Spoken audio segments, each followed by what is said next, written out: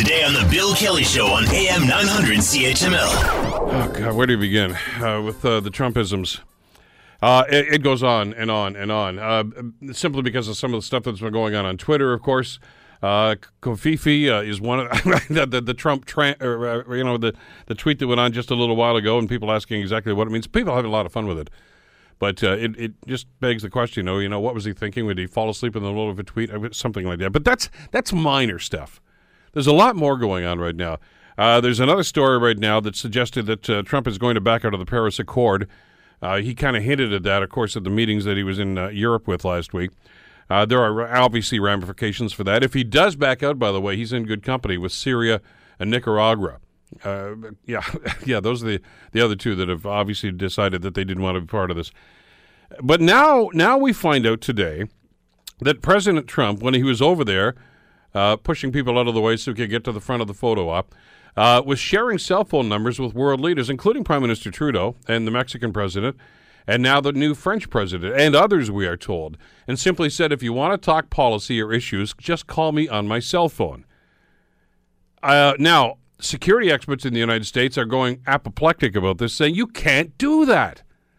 First of all, it's against protocol. Second of all, you can't call on a private cell phone. It's not a secure phone. Anybody could tap into that. Anybody could listen to that.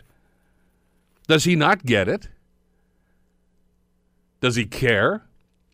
Does he not understand? Let's bring George Breckenridge into the conversation, a retired political science professor at McMaster University here in Hamilton. George, thank you for the time. It's good to have you with us today. Oh, you're welcome. The president never ceases to amaze, does he? Oh, man, it's astonishing. The stuff about the giving out his phone number, he doesn't get it. I mean, on the one hand, he periodically says, "Wow, I'm president." Who would believe it? And on the other hand, he really doesn't seem to get it that you can't possibly you can't possibly use an unsecured phone to talk to anybody, really. I remember when Obama was annoyed that they took away his BlackBerry in those days.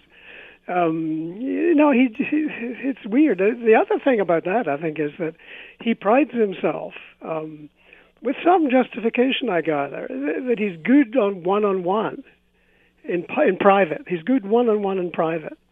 People say, yeah, he's a really nice guy, very reasonable to talk to.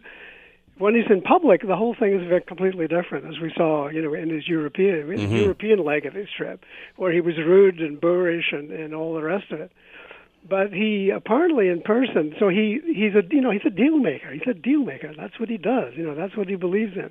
He believes everything can be solved by doing a deal, and so he wants to talk to powerful people one on one. You see, but of course you can't do it that way. That's just asking for trouble. And by the way, I know that the folks at Fox and others are going to say, there you go again. The fake media are just going to jump all over this. It's not just the media that are doing this. And by the way, many Republicans are concerned about this. Oh, absolutely. Derek Chollet, who's a former Pentagon advisor, he's also on the National Security Council, has commented on this and said, you must, as a president, deal through a secure phone. And so the president does not carry a secure phone with them. They usually go to the Situation Room, or there are 2 or 3 other locations, I guess, in the White House. Yeah. Do people not explain this to him, George? Oh, I'm sure they must have explained it to him. But his own needs sort of override everything, And he it's impulsive as well. It's impulsive behavior. And so giving out it's what a big businessman would do. He would say, call me private on my private phone. That's what, but he's president of the United States, for goodness sake, and for better or worse. And he just can't behave like that. I'm sure his advisors have told him not to do it. I mean, the interesting thing was in Europe, when he was on his trip, he didn't tweet at all. And, obviously they took his phone away from him. But also what they decided to do was make him so busy. See, a lot of the trouble comes from, he tweets early in the morning. Sometimes very early in the morning. Apparently the trouble comes from he insists on spending the afternoon or whatever it is watching television, watching himself on television, watching what people are saying about him on television.